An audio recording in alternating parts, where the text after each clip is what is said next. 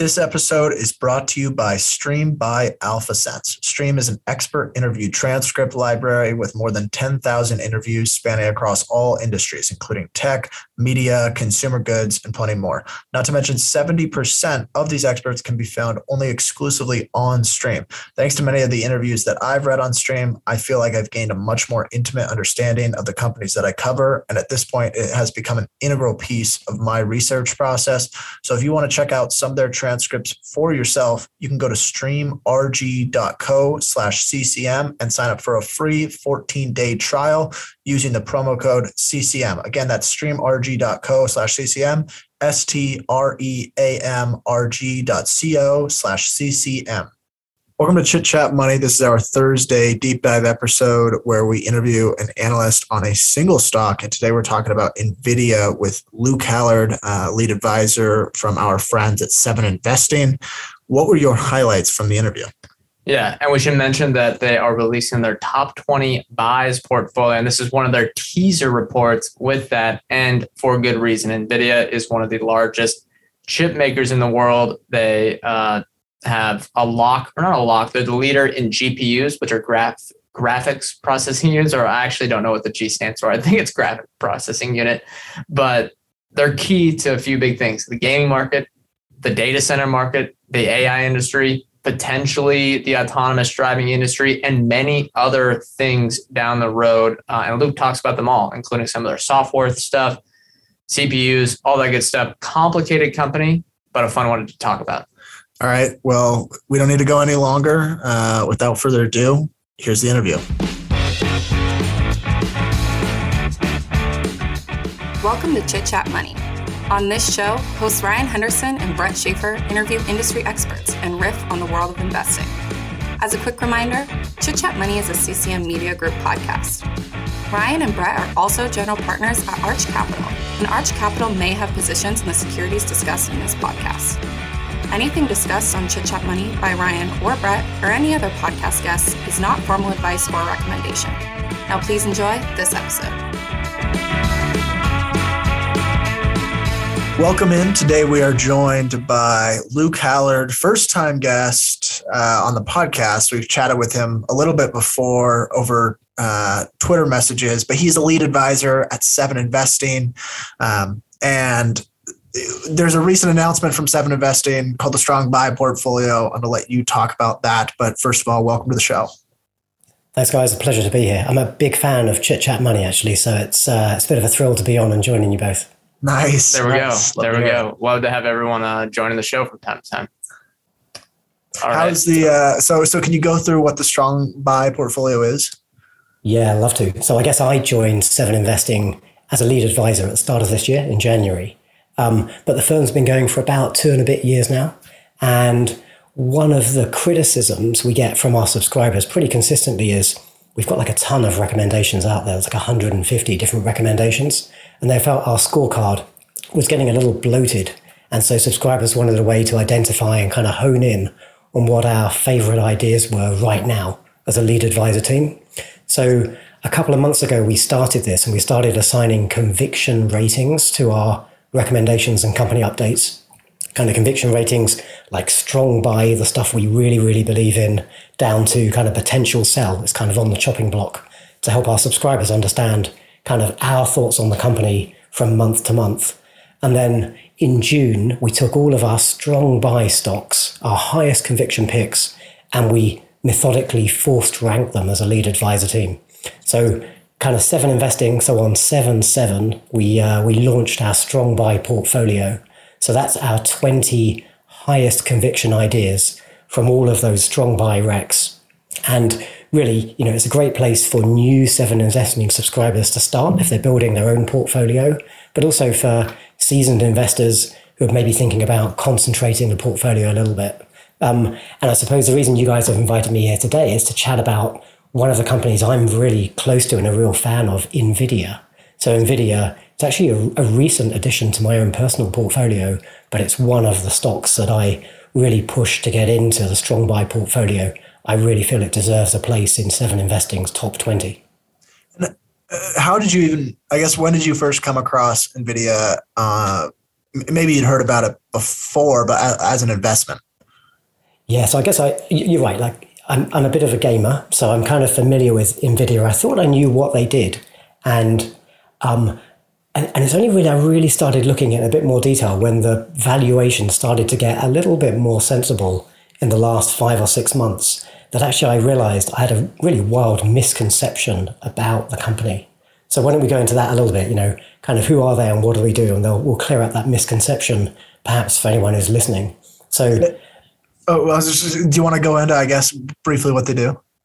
Yeah. So I suppose you might think of, and I did think of NVIDIA as being like this firm that makes graphics cards for computer games. And like, you're not wrong. Historically, that's been their biggest revenue segment. It's where the company started, and they are number one in PC gaming. They've got like 3 times the revenue of their nearest similar competitor, AMD. But gaming is really not where the company's future lies. So really, my whole thesis in investing in NVIDIA is really around the NVIDIA-powered next-generation data centers, which are becoming, you might call, the AI factories of the future, accelerating machine learning, accelerating deep learning, and training and refining AI models. I think this is really, really quite exciting. So if we really, say, what do NVIDIA really do?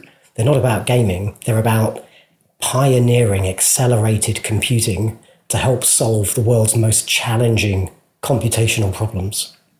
Right. And that is a great elevator pitch. I know for anyone that's not well versed in the semiconductor industry, you're probably confused listening to this. We're going to get into all the specific details later. But first, I want to talk about and just give an overview on the unit economics, because they're a design-only chip maker. And I think this is one of the most important parts for understanding the basics of NVIDIA's business. So what are NVIDIA's major costs and what are their general margins, gross operating cash flow? Yeah, okay, let's get into it. But maybe just 30 quick second sidebar, because I think we should give a little bit more frame. So let's just talk briefly about where the revenue comes from, and that'll give us a bit of context when we talk about kind of where they spend their money. So really, they get their revenue in 4 segments, and we'll go into much more detail later in the discussion, I'm sure. But about half, kind of 44% of their revenue comes from that gaming division. They're essentially selling graphics cards, but you do some interesting other stuff with those as well, that we'll get into. 45% of their revenue now, so it's just overtaken gaming, is that data center segment. And so these are these AI factories. But then there are 2 other interesting little segments, and I'm sure we'll talk about those too. One is something called professional visualization. So NVIDIA have got something they call the Omniverse. It's basically kind of a bunch of tools and an environment where other companies can build digital twins and kind of train their own robots, kind of simulate their factories. And NVIDIA, quite excitingly, have got quite an early step into automotive. So actually they're embedded with almost basically every autonomous car manufacturer that's not kind of Tesla or Waymo. Almost everybody else is working with NVIDIA to build their autonomous platform. So we've got a sense there of kind of what they do, relatively diverse. I mean, they're kind of embedded in every industry. So now I think we can probably dive in a little bit to kind of where they spend their money. So there's unit economics. So maybe let's start with kind of big picture, how much money do they make? So in the last full year of reporting, they delivered revenues of $27 billion, which is up 61% year over year. And let's just think about that in context of kind of how big the company is. They're like, I think today they're like the world's 12th biggest company, market cap of about $400 billion. So to be up at that kind of strata of size and delivering 61% year over year revenue growth, that's kind of special. But where do they spend their money? So cost of revenue is about $9.4 billion in that last full year. And that was up 54% year over year. So maybe the first kind of reflection is we're starting to see cost efficiencies in the business model. Now the company, it's a 20-something-year-old company. They're pretty mature now. They've really got a nice way of operating. And so they're growing revenues at 61% year over year, but cost of revenue is only going up 54% year over year. So we're starting to see like the first glimmers of those cost efficiencies. And I think we should understand, you hinted at it just now, we should understand kind of why they can be efficient. And it really is, it's their manufacturing model. So you look at the sector, semiconductors in the NASDAQ where NVIDIA sit, and typically in that sector, you've got companies like Taiwan Semi and Intel, who are actually, they've got factories, kind of fabrication plants, and they're making the chips. Well, there's also two other companies in that sector, NVIDIA and one of their key competitors, AMD, and they operate what's called a fabless business model. So they basically do the design of their chips, and then they outsource the fabrication to those other guys who do the manufacturing. So that's quite a nice model, right? Because they don't have this huge capex to kind of set up the factories. Sure, they have to kind of forecast demand because they've got to plan like 12 months ahead to get orders in and have kind of their goods ready to sell into the market. But they can be very flexible and they can change the kind of product mix from year to year without having to like massively retool, because that cost is all borne by the manufacturers. So let's sort of drill through the numbers a little bit then. So kind of because of that model, what it means is NVIDIA have got a really high gross margin compared to, almost every other company in the same segment. So their most recent full year GAAP gross margin was 65.5%. It's actually quite a big number. Comparing that to those two other competitors, AMD and Intel, 54%. It's quite impressive actually because they do their own manufacturing. AMD 49%. So kind of a much more efficient model than AMD for manufacturing. And where do they spend that money? I mean, essentially it's kind of, ordering the inventory, manufacturing support. They've got some of their own kind of labor and overheads. And there's also kind of costs associated with managing an inventory of cards. Actually, I know there's a kind of supply chain concerns right now around this space, but inventory provisions aren't killing them. I think we could see some problems on the horizon. We'll come to that a bit later in the discussion. But right now, inventory provisions are around 1.3% of revenues, so relatively modest cost. Okay, and maybe if we can we what is inventory provisions? Can you give a definition there? So they don't break it out in their 10K. I think these are the costs associated with kind of building a pipeline, and maybe they've got like chips sat in their own factory, in their own kind of distribution chain, ready to go out. But this is the kind of the cost on their a cost of goods sold to kind of manage that inventory. Gotcha. All right, continue. Sorry, go down the operating or the income statement. Yeah, absolutely. Yeah. So I guess, as you said, operating expenses next. So total operating expenses for the last fiscal year was $7.4 billion, up 27% year over year. So again, we're still seeing, increasingly the efficiency as they scale up. And then because they don't have, all of these factories and they don't have all of the kind of hardcore manufacturing themselves. So for them, their OPEX is primarily R&D costs, which is about 20% of revenue, and then SG&A costs, which tend to be kind of 8 to 10% of revenues. And when I looked at AMD and Intel, that's pretty typical. But really, because of that efficiency in the model, they're able to achieve a much higher operating margin than their competitors. So NVIDIA, in the most recent earnings report, operating margin of just over 38% compared to AMD's 20% and Intel's 25%. So we're really seeing quite a significant delta there. And actually, when I dug into the company, I was always almost reminded of Apple in some ways. So if we think about NVIDIA's consumer-facing segment of graphics cards, it's kind of the same model as Apple with their iPhones, right? They design something, somebody else manufactures it, and then it gets into consumers' hands. Well, we think of Apple as being this highly efficient machine, but actually, comparing Apple's operating margin to NVIDIA 38%, Apple just under 31%. So, they've really got this model ironed out quite well, I think. If you're listening to this ad right now, we know you're already a listener to our show. But for our avid listeners, we've also started a paid membership service called Chit Chat Money Plus that extends beyond just our podcast. Every Tuesday, subscribers get access to one not-so-deep-dive research episode that covers everything you need to know about a company. You also get an email newsletter with our written show notes, important charts, a transcript of each show, and access to our Chit Chat Money research files. Chit Chat Money Plus costs $5 a month. You can subscribe directly through Spotify or Apple Podcasts, or if you listen on another platform, click the link in the show notes to go through the simple steps of signing up. If you're a regular listener to the show, we think the membership will provide tons of additional value. On top of the stock research episodes, members will get one Arch Capital Fund episode a month where we outline why we bought, sold, or continue to hold a stock in the Arch Capital Investment Fund, along with shows on our broader investment strategy. Sign up and become a Chit Chat Money Plus subscriber today. We can't wait for you to join our community.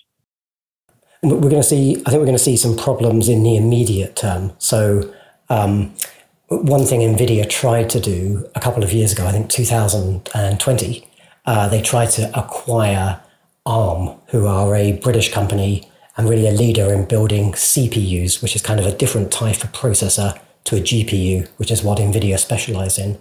And unfortunately, that acquisition was prevented by regulators. It's seen as kind of anti-competitive. And so they've kind of thrown in the towel on that. They've announced that formally fairly recently, and they're taking a $1.35 billion kind of write down as a result of that failed acquisition. So we're going to see that in the next quarter's earnings, which I think get reported in August. So I think we'll expect to see like a short-term headwind on some of those margins, but that's kind of a one-time cost. Okay, and then you alluded to two of the big segments, which are gaming and data centers. Mm-hmm. What's allowed them to, I guess, win customers in those markets? And then you mentioned the graphics cards, and this is kind of a basic question, but could you describe what a graphics card is and why it's valuable to gamers? Yeah, absolutely. So I guess NVIDIA invented GPUs, graphics processing units, and they launched the first consumer card in 1999. So I've mentioned kind of CPUs and GPUs. Let's kind of explain the difference. So a CPU is kind of the engine room of your computer, and CPUs are typically highly optimized to do at an incredible rate, but kind of processing in series, like do step A, step B, step D, but billions and billions of these things very, very quickly. GPUs are a bit different. GPUs have what's called, they have lots and lots of cores, kind of mini processors. So instead of doing A, then B, then C, they can do A, B, and C all at the same time. So individually, each step is a little bit slower than the equivalent step on a CPU, which is highly optimized to run that stuff in sequence, but it's doing like tens of thousands of these things in parallel on the latest architectures, far more than that. So what that means is, if you've got certain types of processing, GPUs are like way, way more efficient. And so when we talk about gaming, the key thing is, I don't know if you guys play computer games, but maybe you've watched, movies and special effects. Stuff is becoming so much more lifelike and realistic. And almost now on latest versions of like Unreal Engine with the latest GPUs, almost indiscernible from like a real scene. It looks like reality. And the reason for that is when you're kind of rendering, when you're sort of building the picture to go on the screen, that's highly parallelizable. You can do like each pixel, you can kind of do all at the same time. So GPU is perfect for that kind of processing, but it's also perfect for lots of other types of processing, which is why the CEO Jensen Huang describes the company as a kind of universal accelerator, because it can take certain kinds of processing and just do it way quicker than a CPU. And that makes sense. I appreciate the explainer. And how have they been able to succeed and win over customers? And who are their customers, I guess? Yeah. So if we let's go through each of the four segments, but we'll start with gaming. So their customers are gamers, also cryptocurrency miners. I guess we'll come on to that a little bit later in the discussion. So if you want to run a computer game on your PC, then unless you're running something that's really quite low power, maybe 5-year-old, 10-year-old game, you're going to want what's called a dedicated GPU. You literally buy this chunk of hardware and you stick it in the back of your PC, and that's the graphics processing unit that does all the heavy lifting to give you this kind of fantastic visual experience. So really, there are two manufacturers in this space, which are the sort of AMD and NVIDIA. And they've actually kind of jostled and they've changed places over the years. They've both got a long history. But currently, AMD are prevailing. And there's a good reason for that. AMD have got something like 80% of the market of kind of these dedicated GPUs. And the real reason for that is really, it's that 20% that they spend on R&D. Like, they've led with innovation. And I'll probably pick on two things. I won't go super deep into what they are, but let's just talk at a high level and it'll give you a good example of why they're kind of winning here. So, not only were NVIDIA the first guys to launch a GPU back in the 90s, but the biggest kind of revolution in this whole space was in 2018. So NVIDIA released hardware on a kind of 2-year cycle. And we're coming up this year to release of what they call the 40 series processors. But back in 2018, it was the 20 series. And so on the 20 series processors, what they enable with two really major innovations, and that got all the gamers kind of wanting to use their cards because they were just delivering better results. And those two innovations, one was something called real-time ray tracing. So that's basically the graphics card is effectively kind of simulating the real physics of light. So you get like perfect reflections and refractions and shadows and stuff just looks real. And prior to real-time ray tracing, if you wanted to do this stuff in a game, like in real time, you'd have to fake it with something called rasterization. It took AMD a long time to catch up with that. Really, they didn't have an equivalent solution available till about 2020. So they got there much quicker. And then the other thing that NVIDIA pioneered on, and actually AMD don't really have an answer to even today, back in 2018, they launched something called deep learning super sampling. So kind of a bit of a mouthful. What does it mean? If you got your TV in the lounge, it might be like a 4K TV. My laptop's a 4K laptop. Well, that's a lot of pixels. You have to kind of work out what they look like to render the picture for the screen. So you kind of have one frame of the game. Well, in deep learning super sampling, what's happening is the game itself can render at, say, 1080, like a lower resolution. And then the AI can look at what's happened in the last couple of frames. And because it's been an AI, it's a machine learning algorithm that's trained to kind of render the next frame, it can kind of fill in the gaps.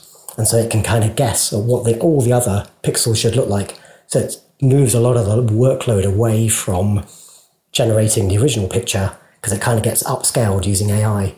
And what AMD do today is they have a kind of similar thing that they call FSR. But again, they're kind of faking it. They're not really using AI. They're not looking at the last couple of frames. They're basically just kind of upscaling it and trying to like tighten the edges and make things look a bit sharper.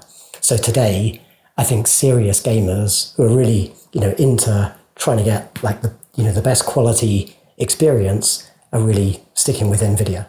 Okay, and two follow-ups on that. Does this software-hardware combination, is that kind of where you think the long-term competitive advantage with NVIDIA lies? And two, does this, deep super sampling? I forget the acronym. Does that make them more attractive for, say, a PlayStation, Xbox, or a Nintendo hardware makers, or even I guess there's Steam? Anyone making hardware for games, does that make NVIDIA more attractive than, say, an AMD? It is. I don't recall now. They're in one of the consoles. Might be Nintendo or one of the others. But yeah, I mean they certainly got the best hardware. I suppose AMD have tried to compete more in the gaming segment on price, delivering. They're kind of seen as a little bit like the budget option. Gotcha. So that's really the kind of differentiator. But I don't think though that gaming. I mean, it has been their biggest segment as a company for a long time. I really don't think that's the future of the company. I think this is now starting to be eclipsed by the other biggest revenue segment, which is data center. And that's really, data center is really the foundation of my investment thesis. Right. And who are the customers in the data center? I'm assuming it's like an Amazon and a Microsoft, stuff like that? Almost all of the cloud providers buy NVIDIA kit. Some of them are now making their own silicon, but NVIDIA are also launching like their own data centers, their own data center on a chip architecture. And one of the things I looked at when I was researching the company was there's a list of the world's top 500 supercomputers, and a number of those are accelerated using GPUs, so technology like the technology NVIDIA produces. Well, 168 of them of those top 500 are powered by GPUs. Out of those 168, 157 of those are NVIDIA. Probably if we pick on two sort of notable installations that are coming up, Meta, Facebook, are launching the Research Supercomputer based on NVIDIA's current architecture, and that's so they can build the metaverse. That's going to be a beast of an installation. But NVIDIA themselves are anticipated to launch something called EOS, which is expected to be the world's fastest AI supercomputer when it comes online, expected sort of towards the end of this year. So, not only are they selling kit to all of the clouds, anyone who wants to build their own data center, but they're also building their own hardware at the same time. So then when they build their supercomputer, EOS, I know they have the strange names for everything, but yeah. Is it say like a research lab or an individual company can license that time from them and use the super fast computer to do research, all that good stuff? Yeah, exactly. You can run your workloads on their supercomputer installation. That'd be things like the Omniverse maybe, but also actually game streaming. We talked there about that gaming segment. Maybe you've got a bit of a weedier PC or you're running on a laptop, you haven't got the hardware. Well, actually, you can still stream a game, and there's kind of an NVIDIA game streaming option. So I imagine they'll be using things like EOS to run those streaming workloads. So kind of, my game is being rendered in the cloud rather than locally on my laptop. Right. And okay. I guess we want to get past gaming, but I have one more follow-up on the gaming segment. And it is the transition to streaming gaming, or I guess for anyone that maybe wants an analogy here, the Netflixification of gaming. We know Microsoft is going into that. NVIDIA is trying as well. Is that a growth driver for them? Or I guess, does that revenue end up in the data center part of the segment, but it's also powering a lot of gaming companies? Does that make sense at all? Yeah, it does. I think that falls under the gaming segment. Okay. But ultimately, I think, many of these different verticals may be leveraging the same hardware and the same installations behind the scenes. Gotcha. I know one of the gaming streaming, probably the most prominent gaming streaming company, or who's been the most clear about their intentions, I think, is Microsoft with their Xbox streaming solution. I know they just announced that there's going to be a console-less experience. It's kind of in beta mode right now. They're rolling, yeah. Would that be a customer, or would that be more of a competitor in that sense? So I don't think Microsoft make their own silicon. And certainly they are one of NVIDIA's customers at a kind of data center level. So, a lot of Azure, Microsoft's cloud, is built on NVIDIA hardware. So I can't say with certainty, to be honest, but, they've certainly got a chunk of NVIDIA processing that they could be streaming that Xbox experience from. Okay. And we hit the big things, gaming and data centers. That's a big chunk of revenue right now. But there are some other stuff we've been talking about, we're messaging on before the show. And I want to hit on these three things. We already talked about the supercomputers, but there's Omniverse, automotive, which is very small, but again, we all know the long-term potential of autonomous driving. And then the CPU, I forget all the names of this stuff. They have so many different products, but the CPU stuff as well. So first, let's hit Omniverse. What is that? Like, I don't know. I tried to look what it is. I have no idea what it is. What is it? Who are they trying to displace? What market are they trying to go after? Yeah. So just remember those numbers, right? Data center and gaming are the two, they're the really material drivers of revenue right now. But visualization is kind of the next chunk. It's much smaller in comparison, though. So what is Omniverse? It's kind of a virtual world. I guess everyone's talking about the metaverse, right? So the metaverse could be lots of different things. You could think of the Omniverse as kind of being a metaverse for industry. So maybe let's give a real example. So Amazon have partnered with NVIDIA to use the NVIDIA Omniverse to optimize their warehouse design and train their robots. So actually what they've built is what's called a digital twin of some of their warehouses. And then probably sort of two things that they would use the Omniverse for. One would be, say they're thinking, how do we bring in like a new product line or optimize the warehouse and the flow of people and robots? Well, they could redesign it in the Omniverse and then kind of, hit go and run it and watch these like virtual robots run around and watch the kind of virtual orders coming in and getting packaged and going out. And then they can iterate virtually and they don't have to spend a fortune kind of building something that's suboptimal. But they could also use it to train the robots themselves. So what the Omniverse really is, it's like a bunch of tools with, fantastic sort of visualization, but all the real world physics. So, if you build a kind of the AI, you're trying to train your robot to live in and operate in the real world. Maybe it's like a little Amazon, like little floor drone thing running around, picking up and dropping down shelves, where you can train that in the Omniverse. And the tool set has just done a lot of the heavy lifting for you. So it makes it much easier for companies to build kind of industrial applications. That's kind of what it's all about. I don't know if that sort of cut through the complexity of it. Is it a software subscription, or are they doing like, I guess maybe Amazon's probably an enterprise partnership, but is it offered as a software subscription? Yes. So anyone can download and install the Omniverse. And actually, I don't know the commercial model. So I imagine there's some kind of subscription element, and it will be based on like processing volume, something like that. But right. Yeah, when was it released? Like, I know it's really new, so they're still kind of building this out. Yeah, they are. It's relatively recent, but it's been appearing in their numbers for at least the last 8 quarters, I think. Okay, gotcha. Only 8 quarters. All right, let's move to automotive, unless you have anything else on the Omniverse. I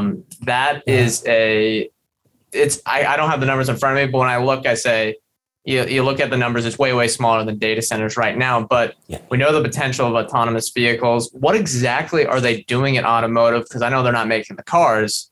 Is it software and hardware? What's their goal here?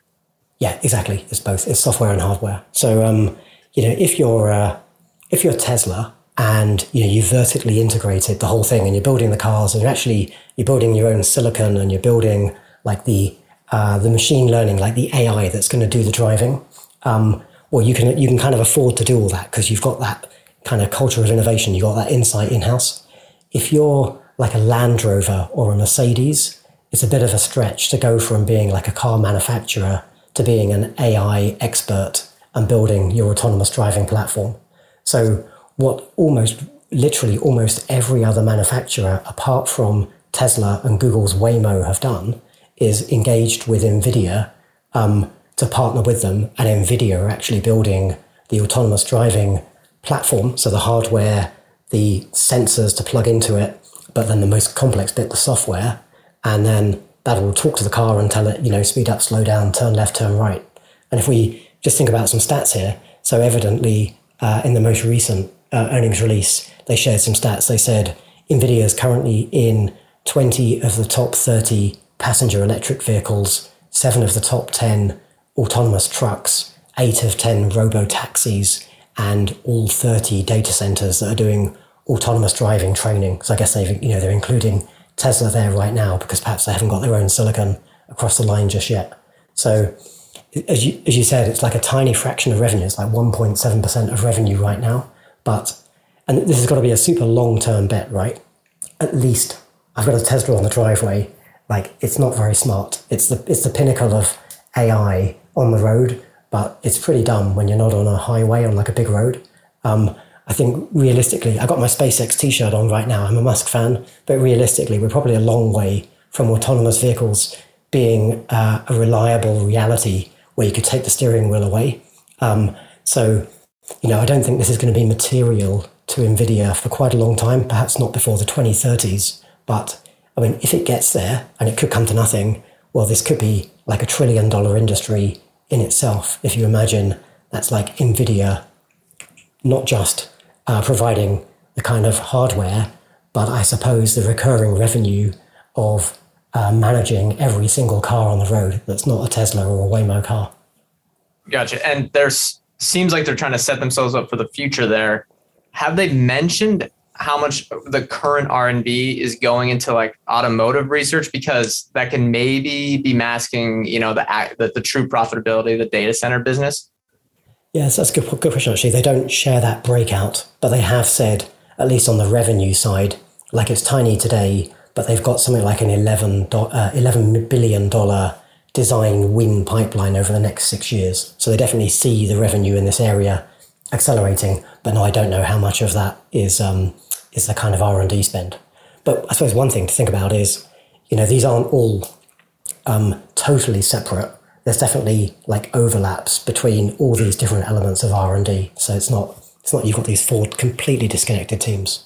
Right. And there's like the Omniverse AI training, leads into the autonomous stuff as well. All right. Last segment or different product line. They just, and again, I forget all the names of their products, but they launched a CPU, I believe. I don't know if it's commercially available yet, but this is a big leap outside of the GPU. And as we know from Intel's market cap, the CPU market is still quite large. What's their goal there? Do you think they can win a lot of customers in the CPU market?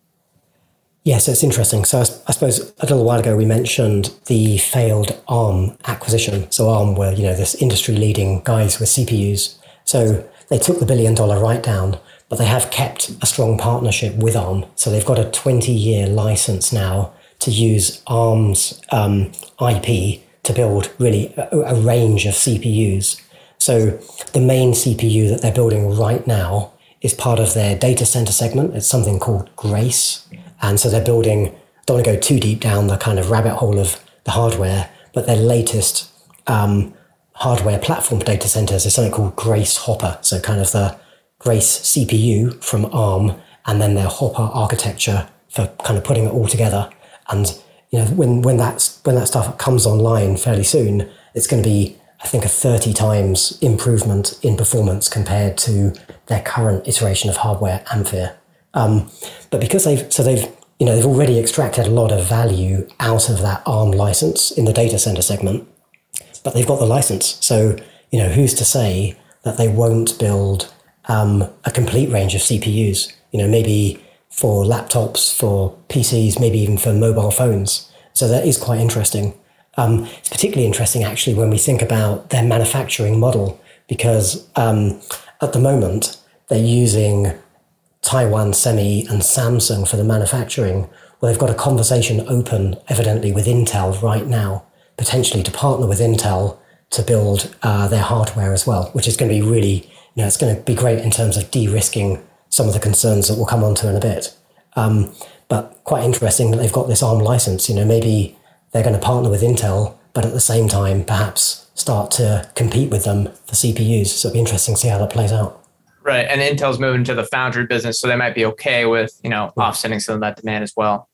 Yeah. And I suppose actually even right today, I'm probably not bang up to the minute on the news, but I think there's this CHIPS bill being debated right now in the US. So something like a $52 billion subsidy package to try and build strengthen US manufacturing of semiconductors. Well, like a big chunk of that $52 billion looks like it's going to go to Intel.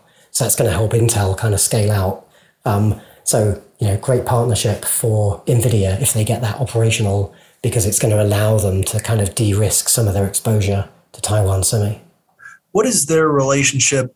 You just mentioned it. What is their relationship like with Taiwan Semi? Do you see that as, I guess, what are the positives and negatives of it? Yeah, so I think it's good and it's strong. We have seen some sort of insights into perhaps what's happening behind the scenes right now. So, first thing I suppose though is, the partnership with Taiwan Semi is fundamental to the way NVIDIA operates, because, that is their fabulous business model, which are all those financial benefits we talked about at the top of the discussion. But at the same time, it's this massive risk right now for NVIDIA. So I dug through their recent 10K. So that was only a few months ago. They said, our manufacturing is performed by Taiwan Semi and Samsung, and then we have a bunch of other companies to do assembly. Well, actually, I saw a kind of in the rumor mill in the kind of tech news a few days ago that there may have been a falling out between NVIDIA and Samsung. So it's possible, actually, this one particular person believes that now nearly 100% of their manufacturing is happening through Taiwan Semi foundries. So that's that's kind of a key supplier risk there. There's obviously, the geopolitical situation between the US and China, bad things could happen if suddenly NVIDIA lose access to TSMC. Well, that could be a major problem for the company, clearly. So I do like the attempts to kind of broaden out with Intel. How difficult would it be for them to switch to another foundry? Well, I don't think Intel can do the 5 nanometer and 7 nanometer. Well, can they do? You probably know if they can do 7 nanometer, but I don't even know if they can make it right now, right? Yeah, perhaps not. And it's going to take them a long time to kind of scale up. And let's not forget, it's kind of, I think it's kind of a 12-month lead time to go from like design to actually having the chips being manufactured. I guess the foundry has to kind of tool up to deliver that new design. So like I doubt it will really happen, right? Because if bad things happen between the US and China and TSMC, if Taiwan was annexed, for example, there's probably bigger things for investors to worry about than kind of what's happening with NVIDIA. But it's going to put like a major supply chain problem for them that could kind of, put the company on its knees for a good 6 to 12 months while they ramp up production with an alternative. But, on the good side, at least they haven't got this capex invested that's potentially at risk. I mean, it's just a case of kind of moving their supply to another manufacturer. Right. Could be some short-term risk, but eventually they'll figure it out because they do have the best products. All right. Here's a maybe easy, I don't know if this is an easier one a risk to talk about, but NVIDIA has exposure to the cryptocurrency market. Can you explain why everyone in the crypto market loves NVIDIA chips or GPUs, excuse me? And how do you try to look at that? Because it can be so cyclical, it can be so unpredictable.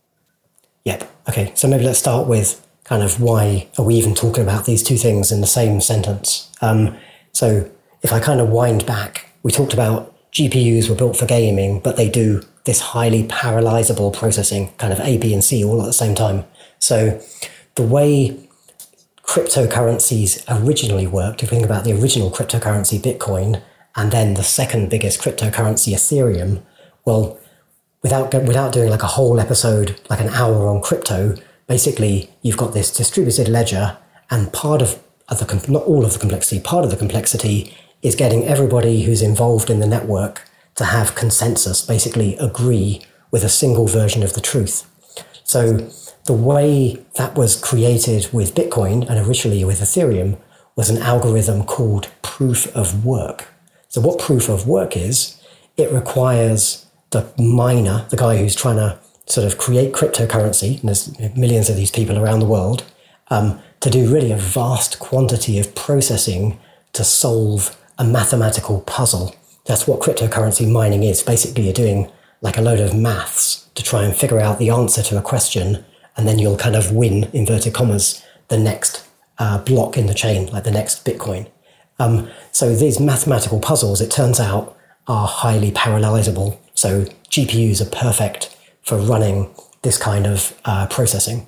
So what it meant was cryptocurrency miners kind of went crazy and started buying up all of those graphics cards from AMD and NVIDIA that were initially targeted for gamers, and the crypto miners went out and bought them because they had like a massive arbitrage. They'd buy the gaming card and then they could generate much more value from that card than the cost of the card plus the kind of electricity to power it.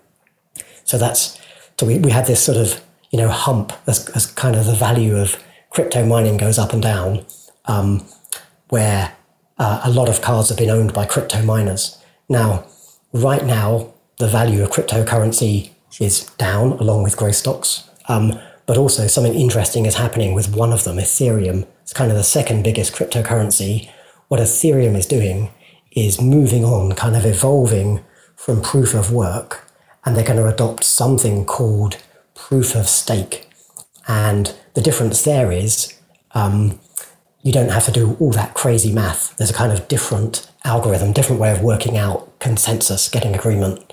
And so suddenly, and this is due to happen, it's thought sort of later in 2022, but I think there's no firm date just yet. There's still a bunch of complexity to be ironed out. But when this does take place, when the merge happens and Ethereum moves off of proof of work to proof of stake, kind of all these guys that are doing Ethereum mining, their hardware's wasted. So what's happening already is all these Ethereum miners are seeing this coming, and they're starting to dump their graphics, their GPU cards on eBay and Newegg and other markets. They're just trying to sell them because they're going to be valueless to them at some point in the future. And so this creates a big problem for NVIDIA, and I guess for AMD too, because Not only have they got this sudden boost in the second-hand market, well, also kind of retail prices are being impacted because you've got all these used cards coming onto the market. So I see that as a short-term headwind, but definitely, that's something that you have to think about when you're sort of thinking about the valuation of NVIDIA, perhaps over the short to medium term. What percentage of their revenue is, or do you know, I guess they don't give it out, but have you seen any data on what percentage of the revenue comes from crypto? So that they wouldn't, but it would come from the gaming segment because it's like someone's bought the gaming GPU, but they're using it for mining rather than for playing games. So it's in that kind of, big chunk of revenue.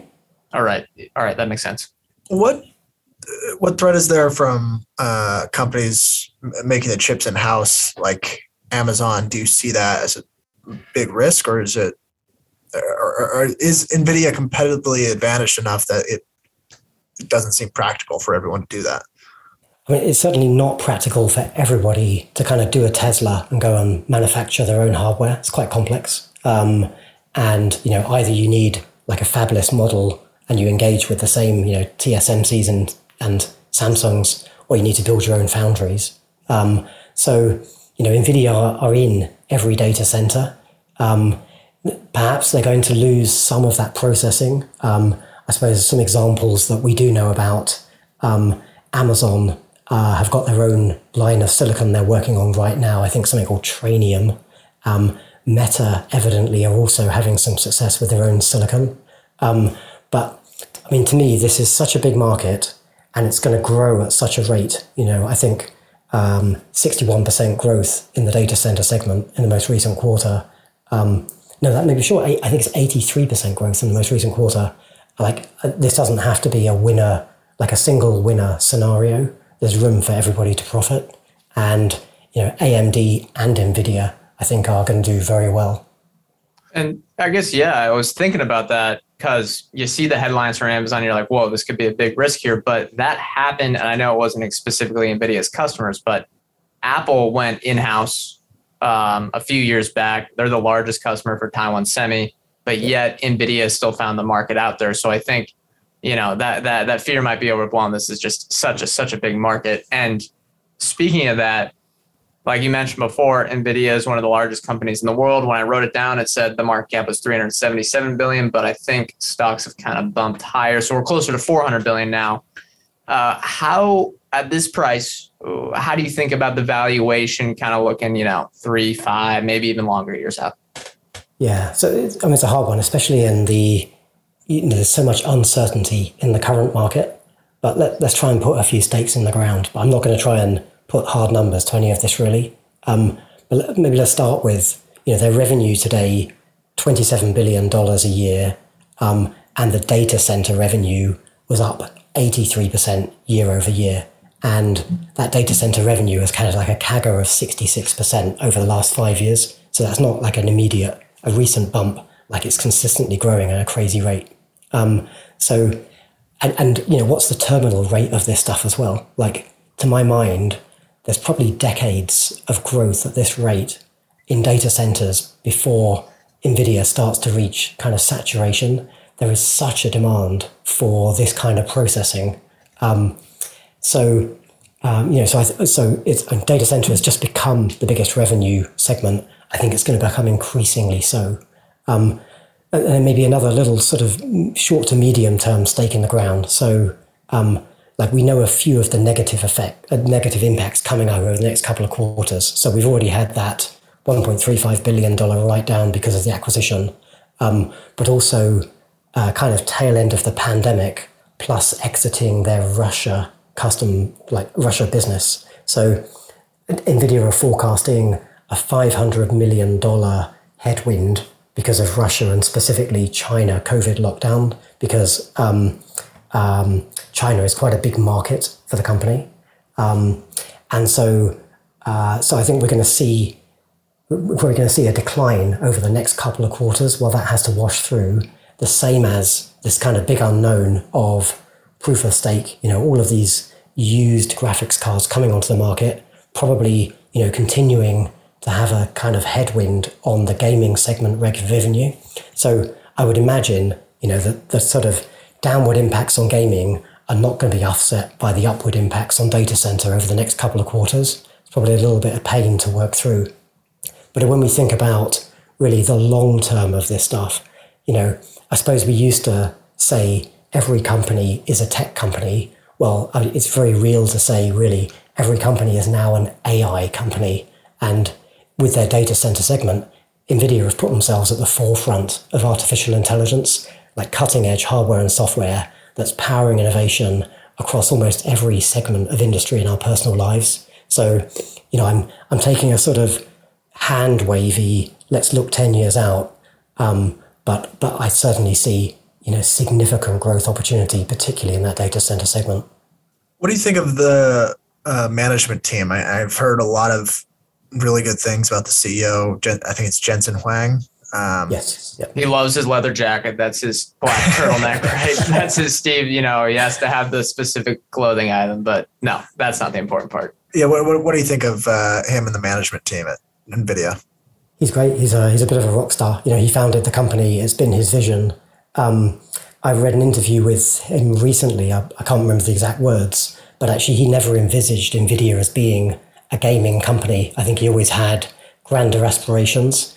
In some ways, they kind of stumbled into the fact that their hardware was optimized for AI, and they got super lucky, I suppose, that suddenly, AI is going to be the engine room of all commerce. So, they've just found themselves in this fantastic sweet spot. I do like that, he's loved by his staff. I think he's got like a fantastic Glassdoor and Comparably approval rating, something like a 98% CEO approval rating. And I think he owns something like 3.5% of the company today. So, it's a big company. That's quite a lot of money. This is certainly his life's work. There's actually an interesting relationship with AMD. I think Jensen might be the cousin of AMD's CEO, Lisa Su. So, kind of all these guys are sort of tied together in some way. It's quite the family. Yeah, he does seem, he is, at least from the outside, seems maniacally focused on improving NVIDIA, and he has been for decades. So it's kind of one of those where I don't even know if he had I don't know what the stake is worth, $20 billion. But even without that, it seems like he just wants to win in these markets really bad whenever you hear him talk. Yep, totally agree. Yep. All right, last question. It's one we try to ask all our interviewees. It's the pre-mortem. So how could this investment go poorly? Yeah. I guess we've touched on a bunch of the big risks already. Probably the biggest one is just the fact they have this 12-month development life cycle. And maybe I hinted at it earlier, but they've had a bit of a misstep with Taiwan Semi recently, it seems. This is all kind of reading between the lines a little bit. So, they've probably overestimated the demand for their current series of hardware, and they've got too much supply. And I understand, I don't think this has been verified for sure, I understand they tried to cancel a bunch of orders with Taiwan Semi. There may have been a bit of a sort of back and forth negotiation, and they've agreed that they'll postpone instead of cancelling some of that kind of pipeline. So, clearly they've made a bit of an error there, and they're, possibly that's going to kind of weigh down on inventory in the future. So, even for a company like NVIDIA with the maturity, they can still get it wrong with a kind of, demand-supply equation. Probably the second risk we've touched on as well is competition. There is this growing ecosystem of homegrown chip makers. I've taken the position that there's kind of room for everybody to win here. But, if Microsoft, Alphabet, Amazon, Tesla, if all the big clouds, the hyperscalers do develop their own AI chips, well, that's a big chunk of that total addressable market that could get eaten up. I happen to think that there is room for everybody to win, but that's certainly a risk we should bear in mind. Maybe a slightly more interesting one, which is relatively unique to a company like NVIDIA, is kind of AI ethics. We're really early in the sort of life cycle of AI, and we don't really understand the impacts on society. And so, NVIDIA are creating this capability, this capacity. If people are running maybe, unethical AI on NVIDIA hardware, well, that could be a reputational impact, and could result perhaps in more stringent regulations, which could limit the market some way. And then perhaps the biggest risk, or maybe not that likely but massive impact, is this relationship with TSMC. If it's true that Taiwan Semi are doing almost 100% of the manufacturing for NVIDIA, if things go bad, they're going to be really bad. But what we try to do at Seven Investing is we assign a risk rating. And so, when I looked at all of that, my view of the risk rating with this was moderate risk as opposed to low, high, or very high. And I do think there are risks, but I think the evaluation today is quite attractive. It's still an expensive company, clearly, but really, with every company becoming an AI company, I truly believe that NVIDIA are positioned to profit from that. Plus, you've got this fantastic call option with automotive, which could become, potentially a multi-$100 billion market in itself. Right. I mean, their track record of top-line growth has been absolutely fantastic since when was the GPU came out in 1999? I mean, it's been amazing. Yeah, absolutely. Yep. And very, very consistent. Yep. Any more questions? Okay. Well, for any listeners that want to keep up with you, what's the best place to do that other than Seven Investing, which, by the way, I think we still have our code, which is it CCM? Yeah. Well, yeah. I guess someone will hear an advertisement at some point, but code CCM, get $100 off. Yeah, that's still running. All right. Well, feel free to use that. But for listeners that want to keep up with you, where's the best place to do that? Best place to find me is on Twitter. So my handle is @7 Luke Hallard. And what I'll do is once you guys tweet out this episode, I'll also tweet a link to our strong buy portfolio. So you've heard all about NVIDIA today, but there's actually 2 other companies we're kind of giving away the insight on. So Simon, our founder's released one of those already, and I'll tweet a link to that. And we've got the 3rd one coming up from my co-advisor, Dana, in the next week or so. All right, perfect. Nice little tease in there. Well, that's going to do it. We want to remind our listeners that Brett and I are not financial advisors. Anything we say or discuss here on Chit Chat Money is not formal advice or recommendation. We are, however, general partners of Arch Capital, so clients may have positions in the securities discussed in this podcast. Thank you all for listening. Thank you, Luke, for coming on the show. We'll see you next time.